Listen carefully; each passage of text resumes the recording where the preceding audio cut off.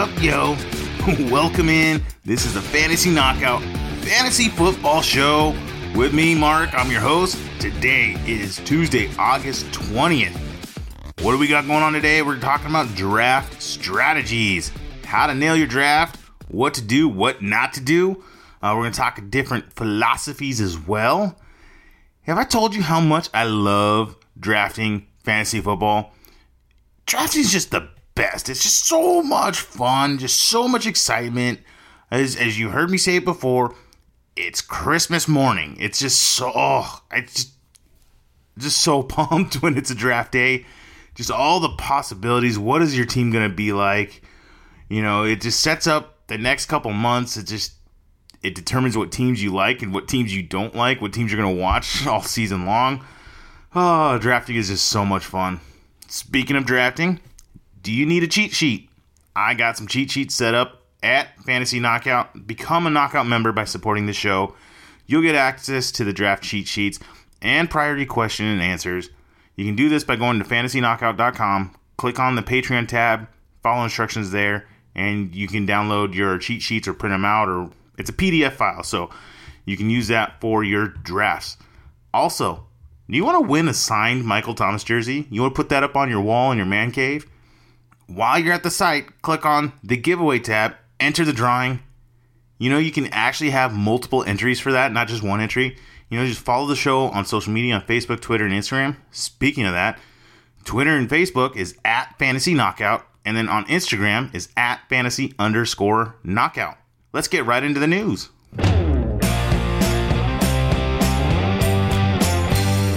News with views. Quarterback Case Keenum of the Washington Redskins, he's now tracking to be the Week 1 starter. You know, I'm not surprised that Dwayne Haskins didn't take control of this, that he couldn't beat him out in camp yet. But, you know, I see Haskins taking over midway through the season. You know, Keenum's a good quarterback. They just need some veteran presence right now there in Washington. Next, running back Darwin Thompson of the Kansas City Chiefs. His coach Andy Reid said, you know, the 6th-round pick in Thompson is more advanced than they thought he would be when they drafted him. You know, I see him being Damian Williams' backup. I don't think it's Carlos Hyde. Hyde hasn't done anything special yet. I think it's Williams. He's going to be that Kareem Hunt style, the Damian Williams style that Andy Reid likes. So keep an eye on that. If anything happens to Williams, you know, Darwin Thompson's the guy going to be there in Kansas City. Next, quarterback Andrew Luck of the Indianapolis Colts. He was recorded warming up prior to the Colts' Week 2 preseason game. That is good news. So far, he's trending in the correct direction. But again, he hasn't played. You know, I heard his coach, Frank Wright, basically come out and say that he wants to name the starter for Week 1 after the 3rd preseason game. So he's kind of putting that pressure on Colt. Hey, get ready, get right. We need you out here. It's time to start playing some football. So guys, stop nursing these injuries. Let's get out here and start, you know, performing. So it's good news that Andrew Luck should be back. Wide receiver Josh Gordon of the New England Patriots. The NFL reinstated him. That's kind of cool, giving him another chance. But he's still got a lot of hurdles to clear before he can practice and play in games. So I did put him up on my rankings this weekend. I think he's like wide receiver 30-ish off the top of my head. So I put him in there. I made sure. Right now, a lot of people didn't know him. He's not on cheat sheets and stuff. I had a draft this Saturday, and I scooped him up as a late-round flyer. You know, I mean, because if he's there, he could be Tom Brady's favorite target. He could score a lot of touchdowns, a lot of upside there. So why not take a home run hit? If he doesn't play, if he pops, you know, a failed drug test, oh well, it didn't cost you anything late in the draft. Next, we got quarterback Josh McCown. The Philadelphia Eagles, they just signed him to a 1-year, $2 million contract. They brought him out of retirement. I guess they liked what they saw in their backups in Sudfeld and Kessler. So, you know, just a name to remember. I mean, Wentz is the guy there in Philly, but, you know, if Wentz ever goes down, McCown is a gunslinger and a decent quarterback. So, would he be the next Nick Foles? Who knows? All right, normally I don't really talk about defensive players all that much, but we're going to talk about this one because I think this one's a big one. We're talking about strong safety Derwin James of the Los Angeles Chargers. He had an issue with his foot. He's expected to miss 3 to 4 months. He bent a screw that was put in when he was back in college in Florida State. He bent that, and the doctors are concerned they need to take that out and stuff. So he's going to be out 3 to 4 months. That's a huge blow to the Chargers defense. Not trending in the right way, Chargers. Next, running back Derrick Henry of the Tennessee Titans. He's got that calf injury. He resumed practice on Monday, so that's good news. It's glad to see him back. Running back Darius Geis of the Washington Redskins. Reports say he's going to play in this Thursday's preseason game. You know, he's coming off that knee and hamstring injury. So that's phenomenal news. This is the first time we'll get to see him do anything. So if he looks good, if he's out there and getting a good, decent workload, definitely going to start moving him up my board. I love his talent. Right now, I got to see it before I can trust him and stuff. I'm not putting him on any of my teams until I see him playing and doing well. Next, wide receiver Emmanuel Sanders of the Denver Broncos. He's said to play Monday night. He's been recovering from a torn Achilles tendon since last December. As you can tell, I'm recording this on Monday. I know I said it's Tuesday, but this is Tuesday's show. So I don't know if Sanders played Monday night or not. I don't know how he looked. We'll talk a little bit more about that on Friday's show. But he just wanted to give you guys the heads up that, yeah, Sanders is said to play. We'll see if he does. Wait, did you see him catch that touchdown pass? I don't know. I'm guessing. Next, wide receiver Julian Edelman of the New England Patriots. He was spotted warming up for Monday's practice as well. So this is good news to see these guys out there. I hope they do well. Best of luck to them. And then a little bit of sad news. Wide receiver DK Metcalf of the Seattle Seahawks. He's going to have surgery on his. He's going to have surgery this week on his knee, but they say he's not expected to be sidelined too long. Not good. He was a borderline draftee on my teams, and this just means he's not going to get drafted. So he'll be a maybe later season pickup. So we'll see about Metcalf. And then the last, we're going to talk, wide receiver Antonio Brown. The saga continues. He finally returned to practice. Yay! He's back to practice. But it was his first practice since this whole helmet issue of I'm not going to play unless I can use my old helmet. This comes after. Did you guys see what GM Mike Mayock did? That was awesome. I love Mayock. I am a Raiders fan, but I'm not going to be the homer and talk just Raider football, and I'm not going to bash the Chargers or anything like that. This is a fantasy football show. I have several Chargers on my teams. I actually drafted Keenan Allen. My wife, the super Raider fan that's super biased, she actually drafted Hunter Henry on her team. Oh, I've been giving her shit every single day since Saturday. It's been a lot of fun trolling her with that one. Yeah, babe, you got a Charger on your team. So anyways, back to Antonio Brown. So Mike Mayock, he basically makes this statement like, Brown, you got to show up or don't be here. You know, are you all in or all out? Pick one. We want you here. You said you'd be here. Show up. It's time to get ready and play some football. So good to these coaches. Good to these, coaching staffs. The front offices for calling out these prima donna players and saying, just come out, play, do what you're supposed to do, and let's get to work. We're just going to run right into it. Main event. Okay, so we're going to talk draft strategies. Nah, we're going to talk draft philosophies. It's not hard to draft an average fantasy team, right? You just log on to any draft on your draft day, on your computer, use the computer settings, or you can print out a cheat sheet, and you can just, draft right in order. Just follow that, and you'll probably walk away with an average team. But guess what? You're not listening to the podcast because you're okay with an average team. You want to be the best possible team, right? You want a top team that can #dominate your league. If you want to draft a winning team, you need to nail your draft strategies. You got to figure that out, right? So that's going to require some insight, data analysis, and experience.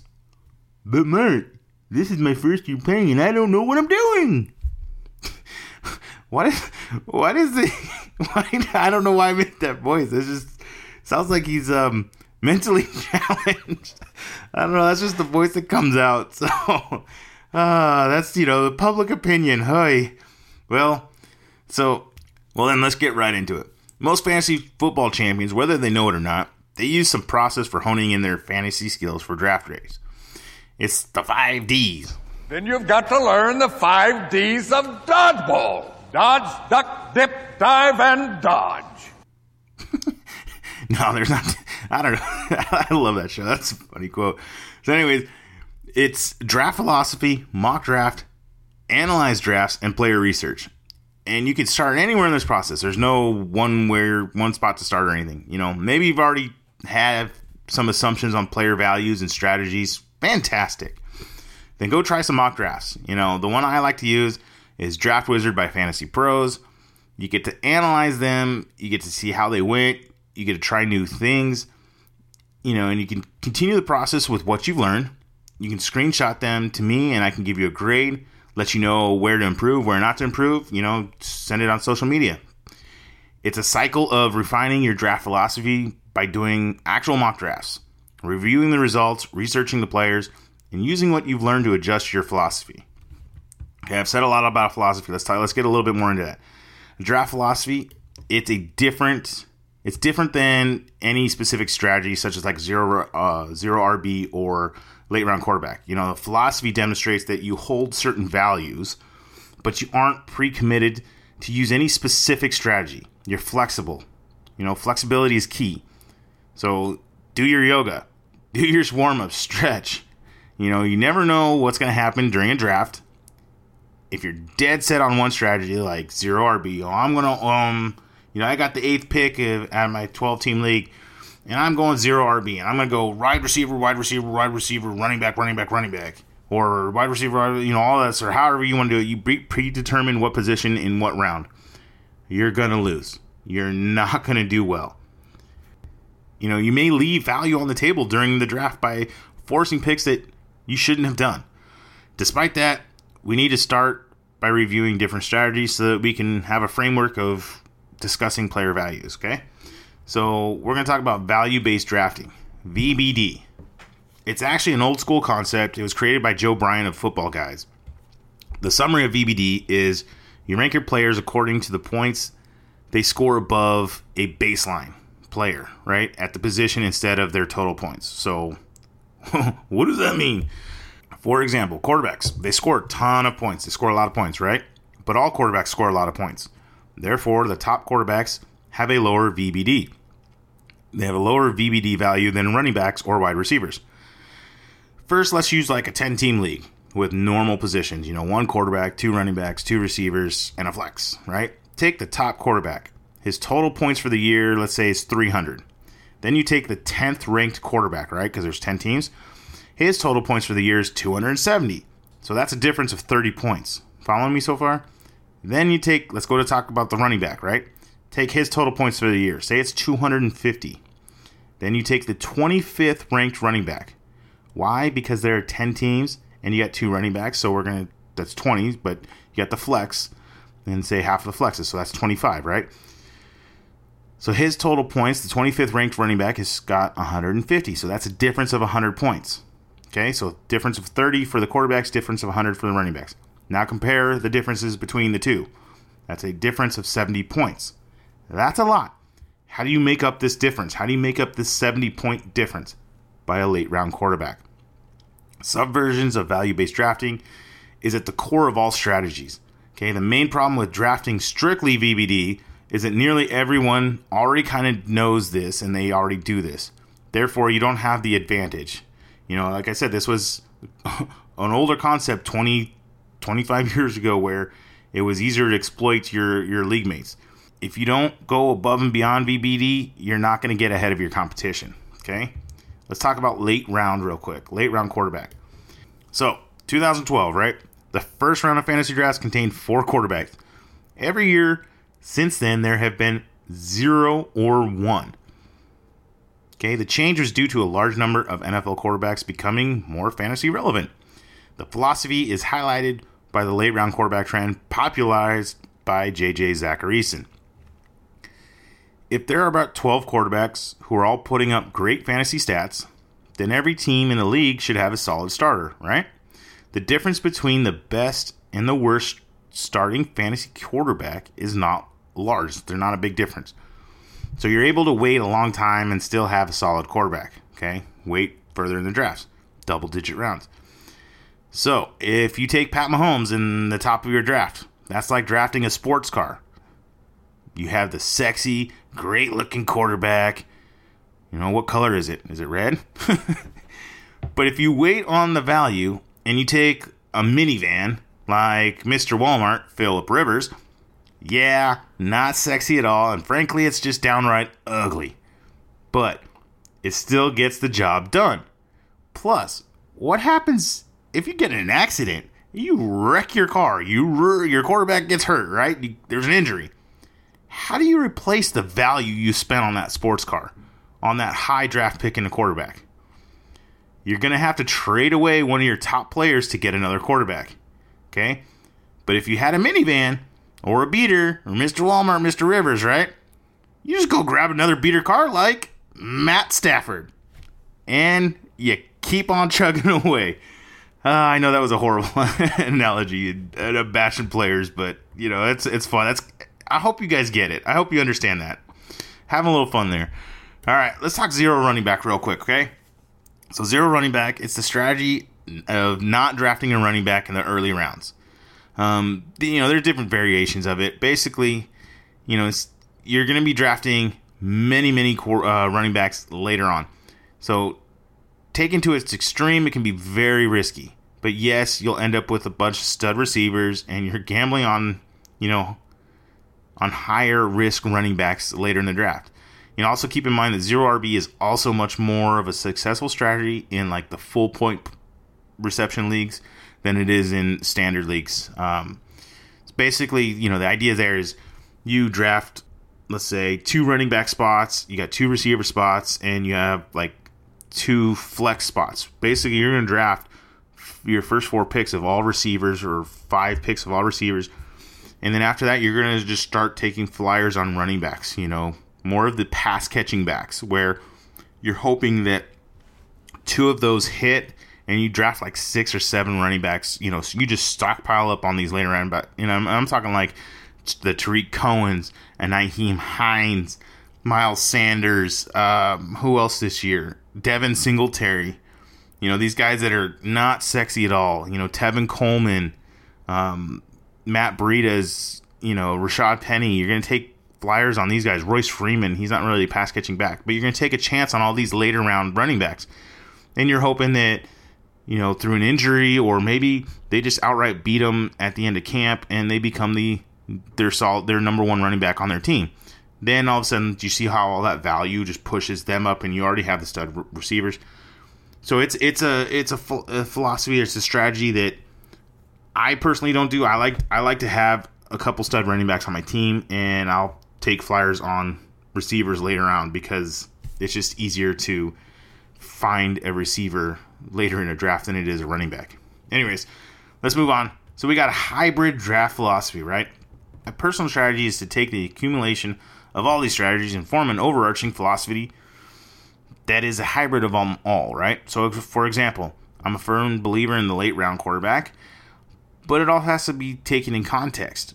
If everybody in your draft is not taking quarterback and they're all waiting on quarterback, then, let's say Aaron Rodgers. So this is what actually happened in my draft. It was the 6th round, right? I've gotten basically all my flex. I got my 2, so in my personal league, my family league, we do 2 running backs, 2 receivers, and 2 flex. So I had my first 5 players, and I loved them all. I had some values, and it's the 6th round, and I took Devontae Adams in the 2nd round, and Aaron Rodgers is staring me at the board. It's the 6th round, and I'm going, wow, this is not a bad value. I could take Rodgers here, get the stack, and I know this quarterback run is going to happen because Pat Mahomes was the only quarterback taken before that. So I went and took the chance. I drafted Aaron Rodgers, and that was high for me. I hate it. I'm looking at the draft at the end of I'm looking at the end of the draft, and I'm going, oh man, I all these values with Cam Newton and Matt Ryan this year, they fell super late. But Rodgers in the 6th round for me this year was a nice pick. I took the chance, and I think it's going to pan out. I hope it is.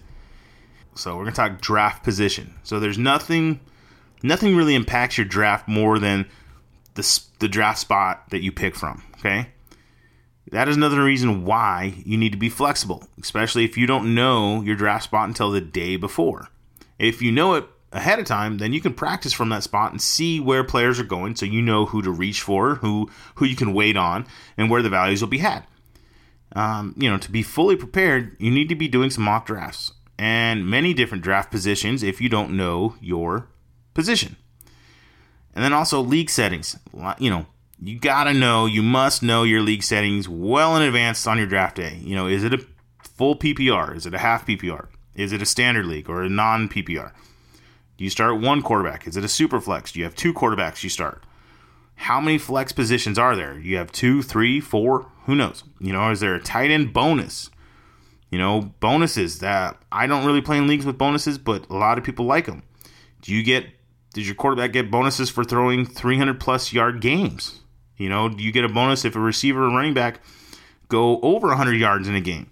You gotta understand this, and then your rankings will get adjusted. You need to adjust somebody's rankings or your own rankings and account some of that bonuses in. So like a Deshaun Jackson who could catch 100 some odd yards and a touchdown, he's a little bit more intriguing than like in a standard league where he's not. So you got to know your league settings, right?